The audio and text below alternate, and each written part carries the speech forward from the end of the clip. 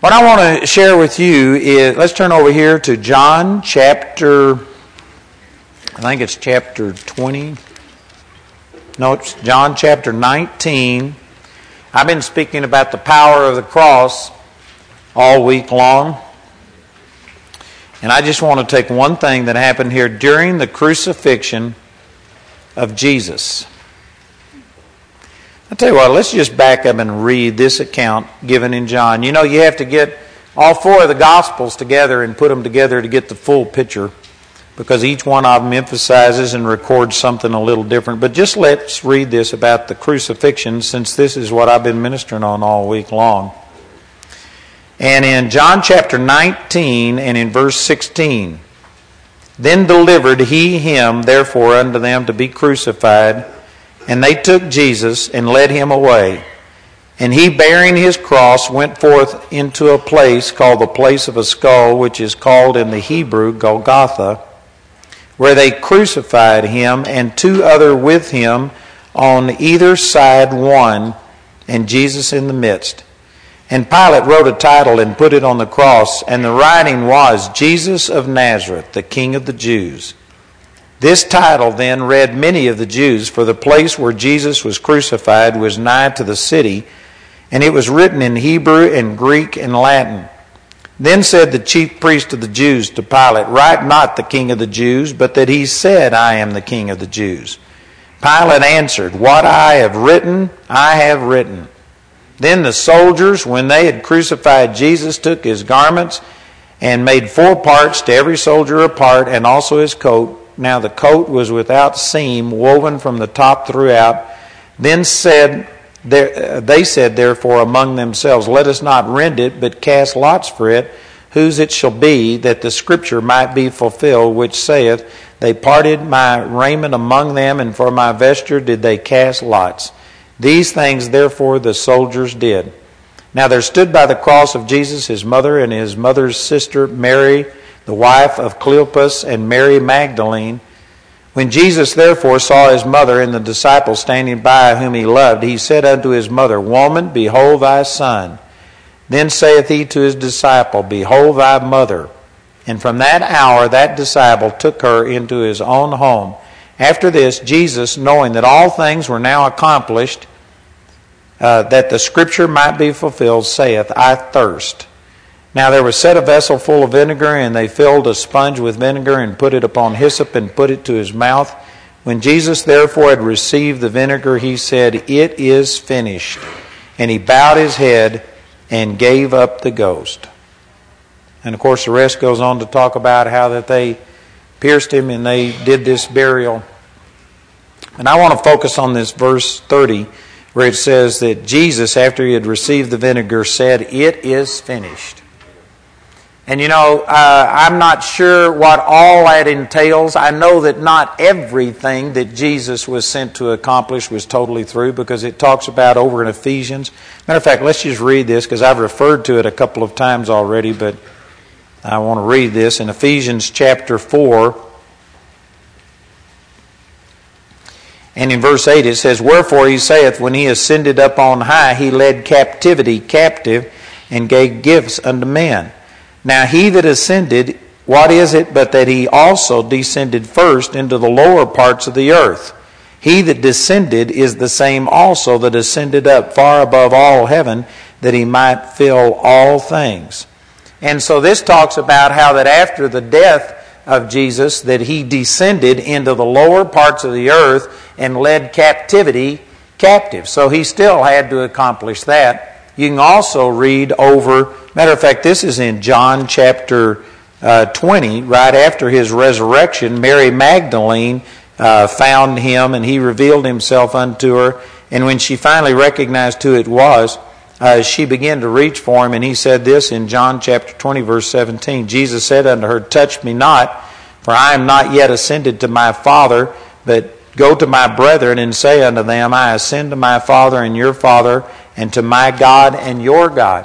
So Jesus, after his death, had to descend into hell, into Sheol. He led captivity captive and took it to heaven.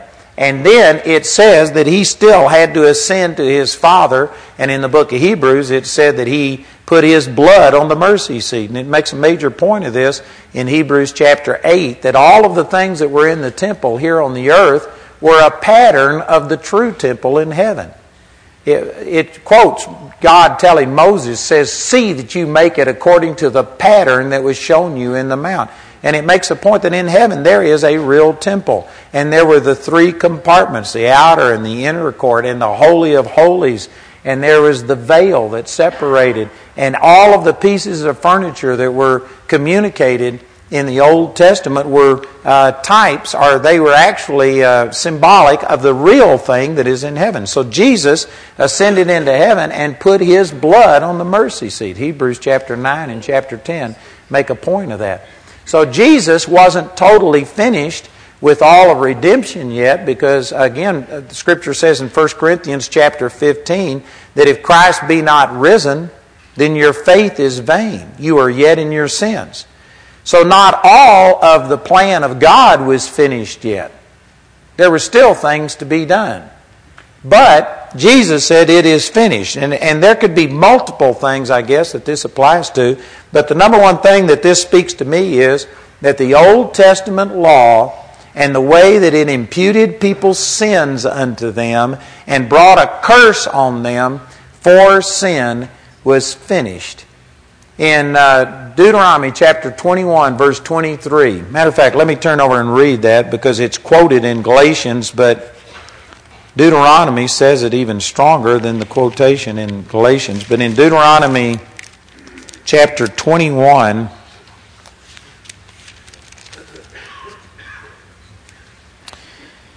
and in verse 22 it says, If a man have committed a sin worthy of death, and he be to put to death, and thou hang him on a tree, his body shall not remain all night upon the tree, but thou shalt in any wise bury him that day. For he that is hanged is accursed of God, that thy land be not defiled, which the Lord thy God giveth thee for an inheritance. And you know, this is quoted in a number of different places, and it says that it was an abomination to God for a person to be hung on a tree. You know, I don't understand all of the logic behind this, but I believe that one reason God placed such a curse on being hanged on a tree was because he knew that Jesus was going to come and be crucified, and it was a way of venting his wrath and putting his wrath and his judgment and his punishment upon Jesus. I personally don't understand the real logic of God hating a person hung on the tree, other than he just was seeing that this would be the way that he would redeem himself and the world unto himself. And this was also one of the purposes of the law. One of the reasons that God gave the law, I believe there was multiple purposes, but one of them was to reveal to us our self-righteousness could never get us relationship with God. Nobody could ever keep the law. So it raised the bar so high that it made people despair of ever trying to earn salvation. That was one of the purposes of it. It's amazing how people miss that, and instead they preach the law and don't remember the whole thing, that if you keep the whole law and yet offend in one point, you become guilty of all. But that was one of the purposes, and another purpose was that it brought every judgment or every law of God had a corresponding judgment, curse, and punishment. And by God giving the law, he basically took all of that wrath and all of these punishments that were spoken against our sins, and through Jesus, he was able to put those things on the cross and judge sin. And I believe that that's the reason he cursed people that hung on the tree. That's the reason he put such terrible judgments upon people who broke the law, is because someday he was going to have his son do that. In the 12th chapter of John, let's turn over and look at this. John chapter 12. Jesus was prophesying about his death and resurrection, and in the middle of all of this, he said in verse 28, John 12:28, Father, glorify thy Son. Then came a voice from heaven saying, I have both glorified it and will glorify it again. The people therefore that stood by heard it, said that it thundered. Others said, an angel spake unto him. Jesus answered and said, This voice came not because of me, but for your sake. Now is the judgment of this world. Now shall the prince of this world be cast out. And I, if I be lifted up from the earth, will draw all men unto me. You know, I've heard this quoted, and I've actually used this a long time ago to believe that if you just present Jesus properly, if you lift Him up and glorify the Lord properly, He'll draw all men unto Him. And that's the way that this is often quoted. And I remember thinking when I first started that, Father, I'm preaching your word the best I know how. I'm lifting you up, and yet people were staying away from my meeting by the droves. And I just couldn't understand how this verse fit. But if you take this in context, look at verse 31. Now is the judgment of this world. God was going to bring judgment on this world. Not by punishing us individually, but by having a lamb, a substitute, sacrifice. And He was going to bring His judgment upon them. And then in verse 32, And I, if I be lifted up from the earth, will draw all men unto me. In verse 33, it says, This said He, signifying what death He should die. This wasn't talking about that if we just glorify the Lord and present Him properly, that all men will respond to it. But I believe what this is talking about, that He's going to draw all judgment unto Him. This word men is italicized. And in the King James Bible, you know, you can say what you want to about the King James, but at least these people had enough integrity that if something wasn't in the original text and they added it, and you had to do this sometimes. Like, for instance, you know, when the people came to arrest Jesus, He said, Whom do you seek? And it says, I am He. You know what? In English, you have to have an object like this. And so to be grammatically correct, you have to say, I am He. But the word He is italicized because it wasn't in the original language. What He actually said when He said, Whom are you seeking? He said, I am. It was the great I am of Exodus chapter 4. Here was God in the flesh, and He said, I am. And immediately 60 people fell backwards to the ground. Amen. Slain in the Spirit. So, you know, I don't fault them for putting the word in there because it makes it grammatically correct. But it's important to look, and if it's italicized, that means that they added this. That word isn't there. And I believe that they, in an attempt to clarify what was going on, this actually says, And I, if I be lifted up, will draw all unto me, is what it literally says. What does the context say? It's all judgment. Jesus was like a lightning rod. And all of God's wrath, all of God's judgment for all eternity past and eternity future, every sin that we've ever committed, man, it came upon Jesus. And He literally took the wrath and the punishment of God for all of our sin into His own body on the tree, that we, being dead to sin, should live unto righteousness, by whose stripes we were healed. 1 Peter 2:24. And man, this is powerful. All of the wrath of God came upon Him. So I believe here's what Jesus was saying when it was finished. God's wrath was poured out. And God's anger against our sin has been satisfied. And it's finished. Again, I made reference to this earlier, but when the angels appeared in Luke chapter 2 and said, Glory to God in the highest, and on earth peace, goodwill towards men. I believe that's Luke 2:14. He wasn't talking about peace among men, because that hasn't happened. Jesus even prophesied, I did not come to send peace among men. I came to set a man at variance against his father, and the father against the son, son against the father, etc. Jesus did not come to bring peace among men. He came to bring peace from God towards men. And when Jesus hung on the cross and all of the wrath of God, I mean all of it, not a large portion of it, and then we have just now a minor part, a manageable part that we can pay. No, God paid for all of our sin, all of our transgression. And I'm not going to take time this morning, but I've got another teaching from Hebrews chapter 9 and chapter 10 that shows that it's all sin, past, present, and even sin that you haven't committed yet, has already been judged. You have eternal redemption, not redemption until the next time you sin. You have eternal inheritance, not inheritance until the next time you sin. You have been sanctified. Hebrews chapter 10, verse 10. You've been sanctified through the one offering of Jesus once for all. And Hebrews 10:14 says if you've been sanctified, you've also been perfected forever. Not until the next time you sin. But you've been perfected forever. And put that with Hebrews chapter 12, verse 23. And it says we've come to the spirits of just men made perfect. Your physical body's not perfected. Your soul isn't perfected. But your spirit has been sanctified and perfected forever.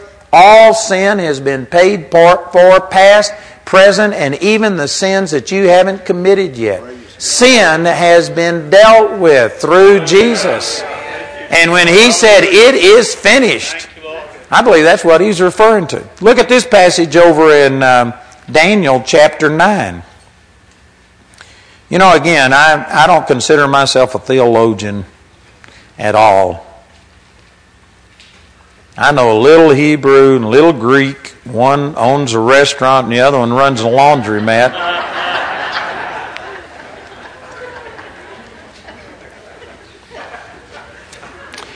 So I'm not totally sure, but man, this to me, I was studying this about a year ago, and it's after he sought about the 70 weeks, and God gave Daniel clarification on all of that, and then He gave a prophecy about the coming of the Messiah and gave the exact time that it would happen.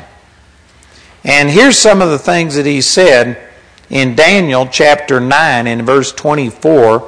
This was Gabriel speaking to Daniel and giving him this instruction. And in verse 24 it says, 70 weeks are determined upon thy people and upon thy holy city, and to finish the transgression, and to make an end of sins, and to make reconciliation for iniquity, and to bring in everlasting righteousness, and to seal up the vision and prophecy, and to anoint the most holy. Of course, this is talking about the coming of the Messiah, and it literally talks about making an end of sins and finish the transgression. I believe that all sin, not only sin up until the time that Jesus died, was paid for, but somehow God took the sin of the entire human race from times past to times in the future, and not only up until the time you got born again, but God is able to take the sins that you haven't even committed yet, and all sin was placed upon Jesus. And Jesus drew all judgment unto Himself. All of the wrath of God came upon Jesus. And I believe that that's what He's referring to, that God's wrath against man's sins were paid for. Over here in Colossians chapter 2.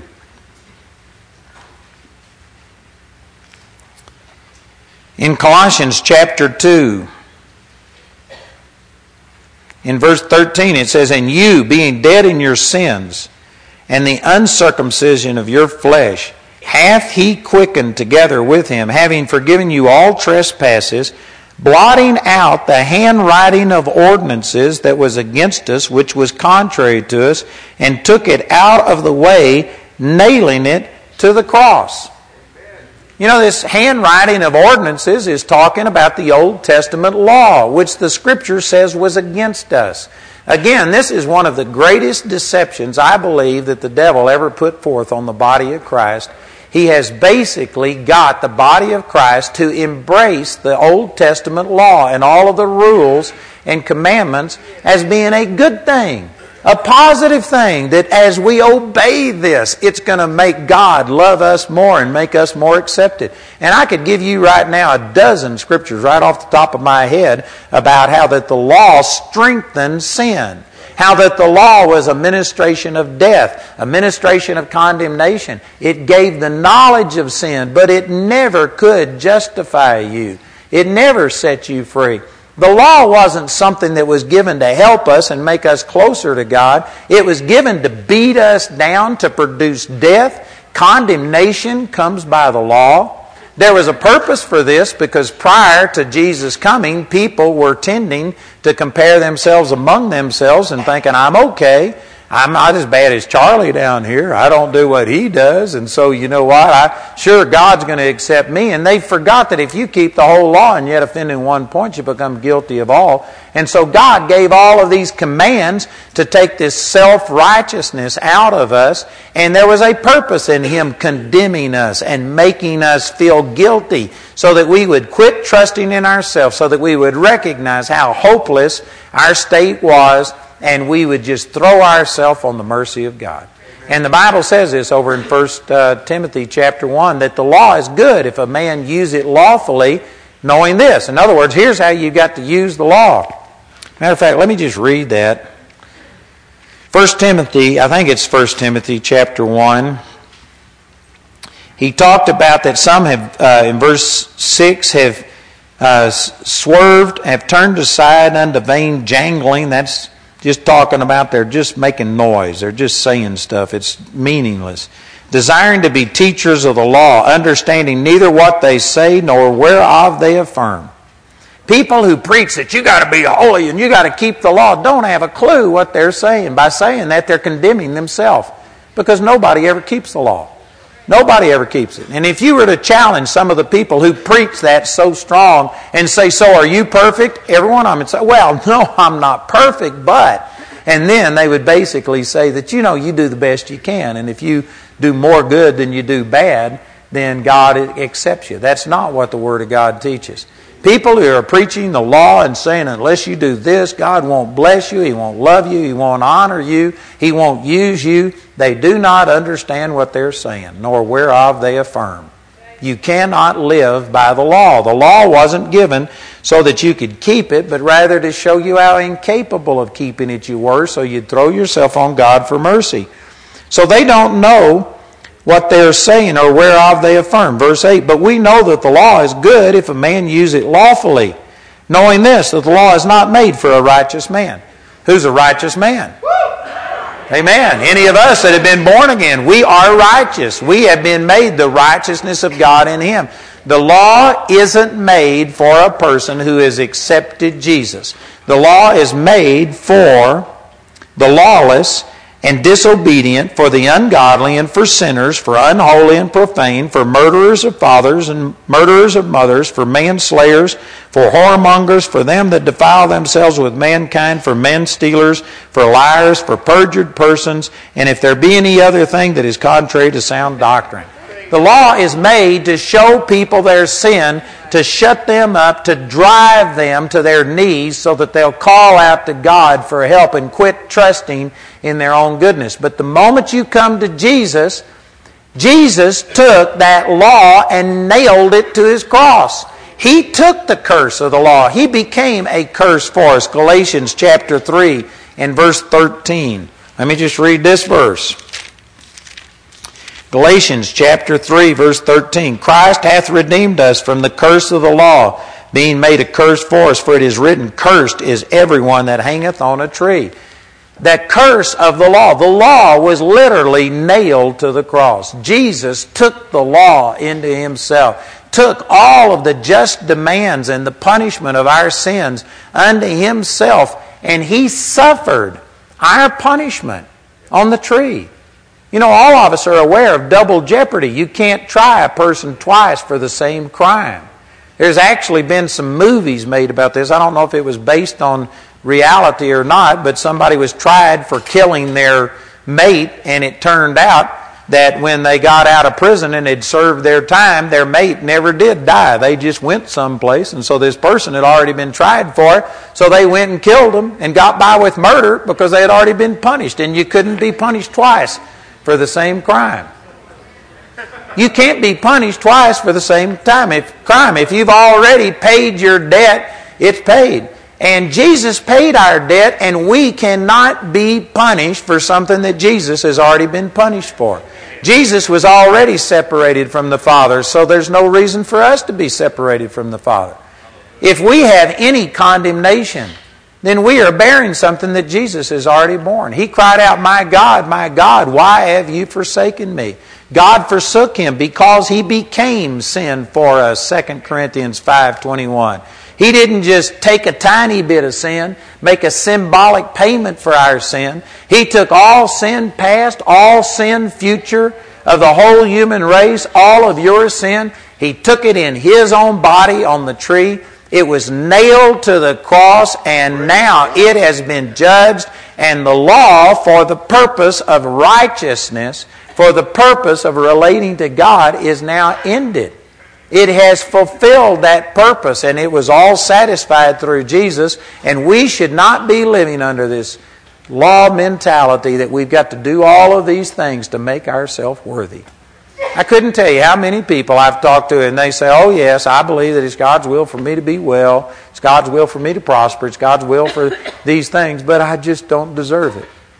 That's a law mentality. We don't deserve it. But Jesus was punished and bore all of our sin. So all of our sin was placed upon Him. It was nailed to the tree. And all of His righteousness was given to me. Did you know what? He didn't deserve my sin. Jesus was holy. And it was not right for Him to bear my sin, but He did it. And likewise, I don't deserve His righteousness and His holiness. But I've got it. Just as surely as He took my sin, I have now got His righteousness. And I'm as holy and righteous and pure in my spirit as Jesus is. And for me to go around with a sin consciousness and enter into the presence of the Lord saying, oh God, I'm just so unworthy to come before you today. That's the way we've been taught, that is a godly attitude. But it's not. It's not honoring Jesus. It's not honoring the cross. It's not realizing that it's finished. It's over. There has been made an end to sin, Daniel 9:24, and an end to transgressions. They're paid for. The issue isn't people's individual sins, which again, the whole church is primarily, the whole focus of Christians is on sin. And how do I overcome this sin? Because sin is all of my problem. Well, I'm not saying that we just go live in sin, because sin still opens up a door to the devil and gives Satan an inroad into your life. So there is benefit to living a holy life and rejecting sin.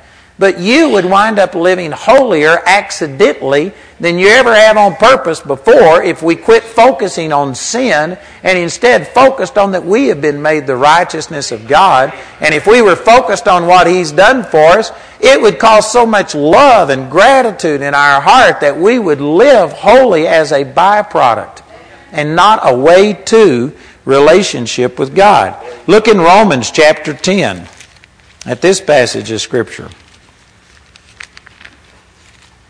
In Romans chapter 10 and in verse 4 it says, for Christ is the end of the law for righteousness to every one that believeth. Christ is the end of the law. It's finished. The law for the purpose of righteousness is finished. It's over. Our mentality, our bondage. Paul said this in Galatians chapter 5, verse 1. Stand fast, therefore, in the liberty wherewith Christ has made us free, and be not entangled again with the yoke of bondage. That's talking about the Old Testament law. And yet, it's sad. It's sad to me how Christians are so bound by a performance mentality and judging themselves and judging others based on their performance. There's still benefit. When I see a person just go live in sin, I sit there and I'll tell them, man, this is stupid. Don't do this. You're opening up a door to the devil. Why would you do this? But I would never tell them that God's angry at you and God's not going to love you and God won't bless you and God's going to take the ministry away and God's going to make you fail and God's going to put sickness on you to break you and humble you and all of the things that are presented in the name of the Lord. That is not true. God has paid for our sins. God loves us. You could take some of these people that have been very visible, that have had worldwide ministries, and then they commit sin and they fall. And you know what? People can say, oh boy, God judged them. Nope, God judged Jesus. I don't believe it's God that caused their ministries to fail. But you know what? There is consequences for our sin. And you go out and start living in sin. You let the devil in, and they have suffered. I'm thinking of one right now, I won't mention his name, but the guy had over $8 million a month coming in back 25, 30 years ago. the largest ministry in the history of the world, impacting the world on more television than any other person has ever been, I guess maybe since, I'm not sure. Making a powerful impact and lost it all because of living in sin. And today the guy struggles, and I mean just, but you know what? God still loves him. I don't believe God's mad at him. I don't believe, the Bible says the gifts in the Romans 11:29, the gifts and the callings of God are without repentance. The guy is still preaching, and God uses him to the degree that he can. But his influence is like 1,000th of what it used to be. And I'm not saying that it's God that knocked him down and took his ministry away from him. He lost it because he was stupid, and he gave place to the devil. And Satan is the one that comes to steal, kill, and to destroy. But God loves him. He's still anointed. You know what? If I was to go out and live in sin, and if I lost all of the momentum and all of the good things that God's doing in my life, you know what? I believe God would still love me. God would still see me righteous in the Spirit. He'd still love me. But you would lose your confidence in me, and rightly so. And you would quit supporting it because you don't want to promote and foster things. And I believe that even God would quit promoting me because He wouldn't want to take a person that's got all of these problems in their life and put them in a position of leadership so that they could reproduce these problems in other people. I'm not sure that God would promote me the same way that He's promoting me in my ministry right now. But you know what? He'd love me just exactly the same, and He'd still use me to the degree that He could. God wouldn't reject me. My sins have been paid for. But it's just stupid. Why would anybody go throw away all of the things that God has done? But the law has been satisfied. Christ is the end of the law for righteousness. Look up in chapter 10, verse 1. He says, "Brethren, my heart's desire and prayer to God for Israel is that they might be saved. For I bear them record that they have a zeal of God, but not according to knowledge." Boy, this is descriptive of the church today. I'm sure that there are some people who are absolute crooks and charlatans. But you know, I believe that most of the body of Christ that is preaching the legalism and putting people under condemnation and doing all of these things, they have a zeal for God, but they just don't know the truth. I know that at one time when I first got turned on to the Lord, and I had this experience where God showed me His love. And I should have been preaching grace from the very beginning. But I wasn't, because you know what? I wasn't raised under that model. That's not what was presented to me. And I remember that it's after having this great experience where God just showed me His grace and love, and I was caught up into the presence of God, I started printing tracts. I remember one of the tracts I printed was, "Repent or else, turn or burn." We had another one, "What you must do to go to hell," and we would go to the bars in Fort Worth and we would pass those out. And it says, "What you must do to go to hell," and you open it up and it was totally blank. There wasn't a thing in it. And you flip over on the back and it says, "That's right, nothing, because you're already going to hell. All have sinned and come short of the glory of God." Steve and I used to go and you remember Steve doing that? Do you remember that track, Martha? Steve was my best friend. This is his sister. And I tell you what, I had the grace of God change my life, and yet I was there condemning people. And God used it to a degree. We saw some people born again. I had a zeal for God, but not according to knowledge, for they being ignorant of God's righteousness and going about to establish their own righteousness have not submitted themselves unto the righteousness of God. This is saying, in a sense, that God's righteousness by faith in what Jesus did on the cross, putting faith in His atonement and putting faith in your goodness are opposite directions.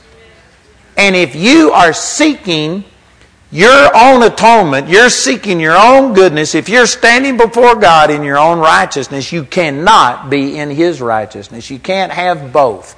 It is not His righteousness providing a basis and then your righteousness makes up the deficit. There is no deficit with what Jesus did.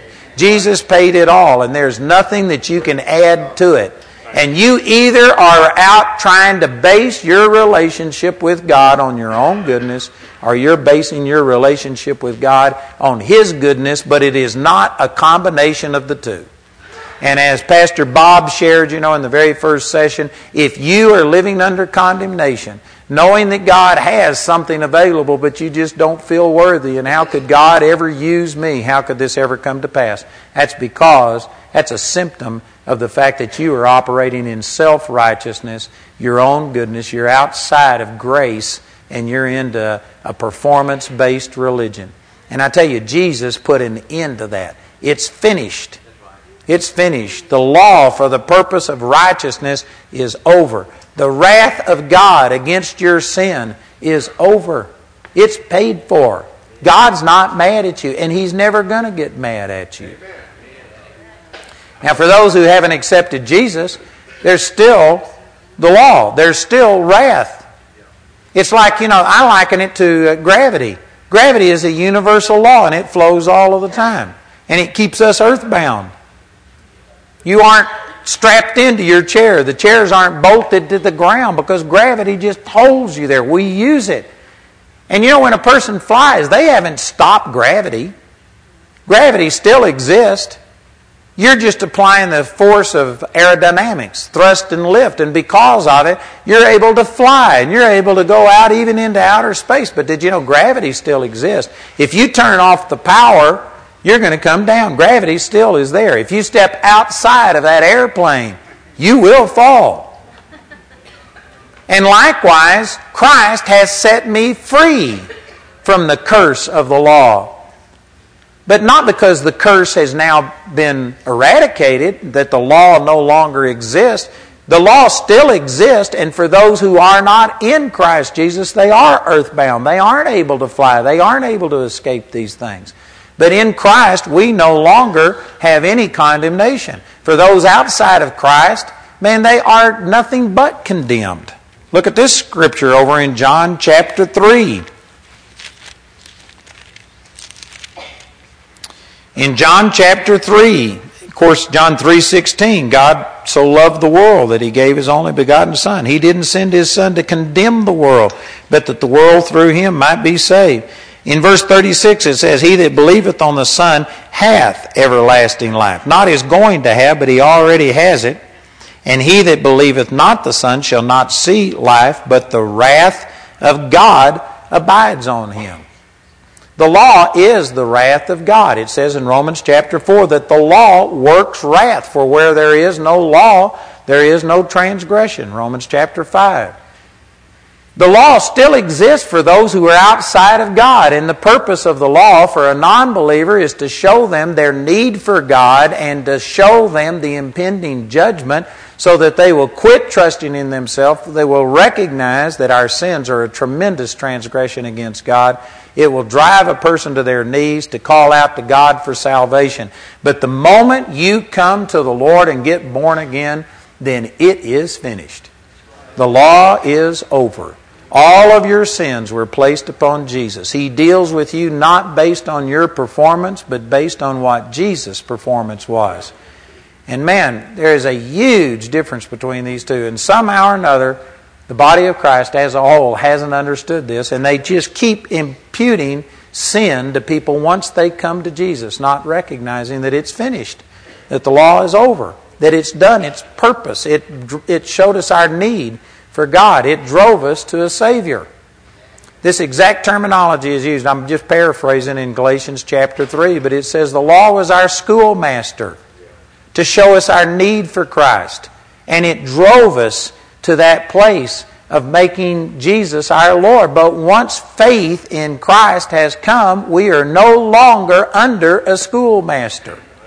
We are not supposed to be law conscious, be sitting here constantly evaluating how well we've performed and feeling either confidence and security or condemnation based on whether or not we've done well. We need to get out of that mindset. We need to get over it. It's the end of the law for righteousness. It was nailed to the cross. It's over. It's finished. And it is not for the believer. Amen? Man, that is awesome. If we could live by that, I guarantee you, it would transform our lives. The only thing that Satan has ever had against us is our sin. He can't make you doubt that God has the ability. That's not the problem. There's probably not a person in this room who doesn't believe that God can do whatever God wants to do. That He is God, that He can do it. And most of you in here believe in a full gospel, that God heals and saves, delivers, sets free, prospers, and does all this. You believe in these things, and yet there's people right in this room that don't experience healing, that don't experience prosperity, that are still living under guilt, under condemnation, depression. You know that God has the ability, the power to set you free, and yet you aren't experiencing it. Why? We already studied that. Christ has become of none effect because we are trying to earn our benefit, our salvation, our healing, our deliverance, and it's all based on performance. And Satan's the accuser of the brethren. He's not the accuser of God.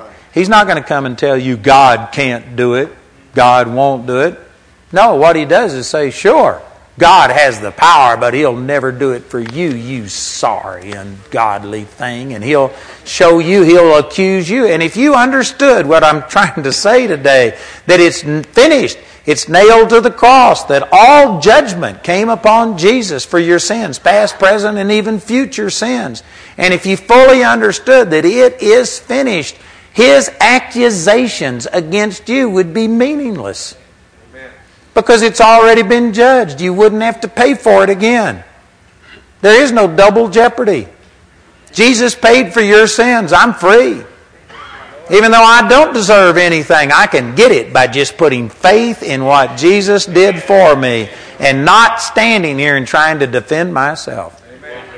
But I tell you, most Christians are not experiencing the new covenant reality of what Jesus did for us on the cross. They don't understand it's finished, and they're trying to finish it up. They're trying to complete the work of Christ. And man, you can't add to it. It's finished. It's complete. It's done. We're saved. We're free. We're loved. We're righteous. And there's nothing you can do about it. Amen? You can't change who you are in Christ. Now you can walk ignorant of it and not receive the benefits, but we can't change what God has already done. Once we get born again, you are as Jesus is. Right now, as He is now, you are that way right now in your spirit. You are free. You are loved. God loves you as much as He loves Jesus. He's as pleased with you as He's pleased with Jesus. Because it's Jesus on the inside of you. Your born again self that He relates to. And He's pleased with that. And none of that ever changes. The only thing that changes is our perception of it and whether or not we enjoy the benefits. But it's all done. It's finished. And if we could really renew our minds to that, just imagine what it would be like to live without any consciousness of sin. Not a single thought of sin. Not a single thought of, am I worthy? Have I fasted enough? God, have I done enough? Am I holy enough? Can you use me now? Amen. Some of us can only imagine that. But you know what? You can't go anywhere in your physical body that you hadn't already been in your mind.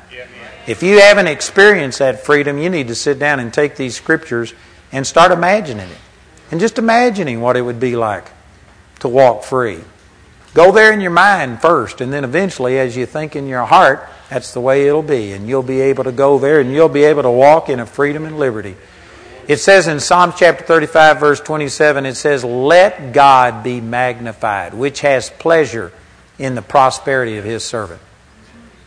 God is pleased to prosper us. And this isn't only talking about in finances, it includes that, but it's talking about emotionally, with joy, with peace, with anointing, with victory, with power, with influence, with healing, with everything. God is pleased to give those things to us. But we have to let Him be magnified. God will not force any of this on you. He doesn't force you to live in victory. You can live an entire life condemned and defeated. You can go through life, and you know what? God is just dancing over you with joy, is what it says in the Word. He's just dancing and twirling over us, as Charlie was pointing out, I think it was. And He's rejoicing, and He loves you, and you have been set free, and there's an end to His sin. He's not mad at you anymore. All of the judgment was placed upon God, and God is just rejoicing over you. And you can be so depressed you're contemplating suicide. And yet God is dancing over you with joy. Amen? It'd be to our advantage to get into agreement with God. And just enjoy it. You don't have to wait until heaven. You can enjoy it now, because 1/3 of your salvation is complete. You are as free in your spirit as you will ever be in eternity. Your spirit's not going to be improved, changed, dusted off, injected with any power. It's already as He is. That's exactly the way you are in the Spirit. And the rest of the Christian life is renewing your mind so that you can act it out in your body. But 1/3 of you is perfect and pure. Isn't that awesome? That's what Jesus accomplished for us through the cross. It's finished. It's done. Thank you, Jesus. Let's just stand and praise God for it being done. Amen. Praise the Lord. Father, we thank You for sending Your Son. Thank You for Him bearing our sin. Not only the sin of the past, but the sin of the present, the sin of the future. Thank You for taking everything we have or ever will do and placing that sin into the physical body of Your Son. Thank You for making Him a lightning rod, for hanging Him on a tree, and letting Your curse come upon Jesus so that I would never be cursed. Thank You, Father, for putting all of Your wrath against Jesus. And thank You that now the law is nailed to the cross. It's over, that You aren't judging me on my performance. You're judging me on my position in Christ. Thank You, Lord Jesus.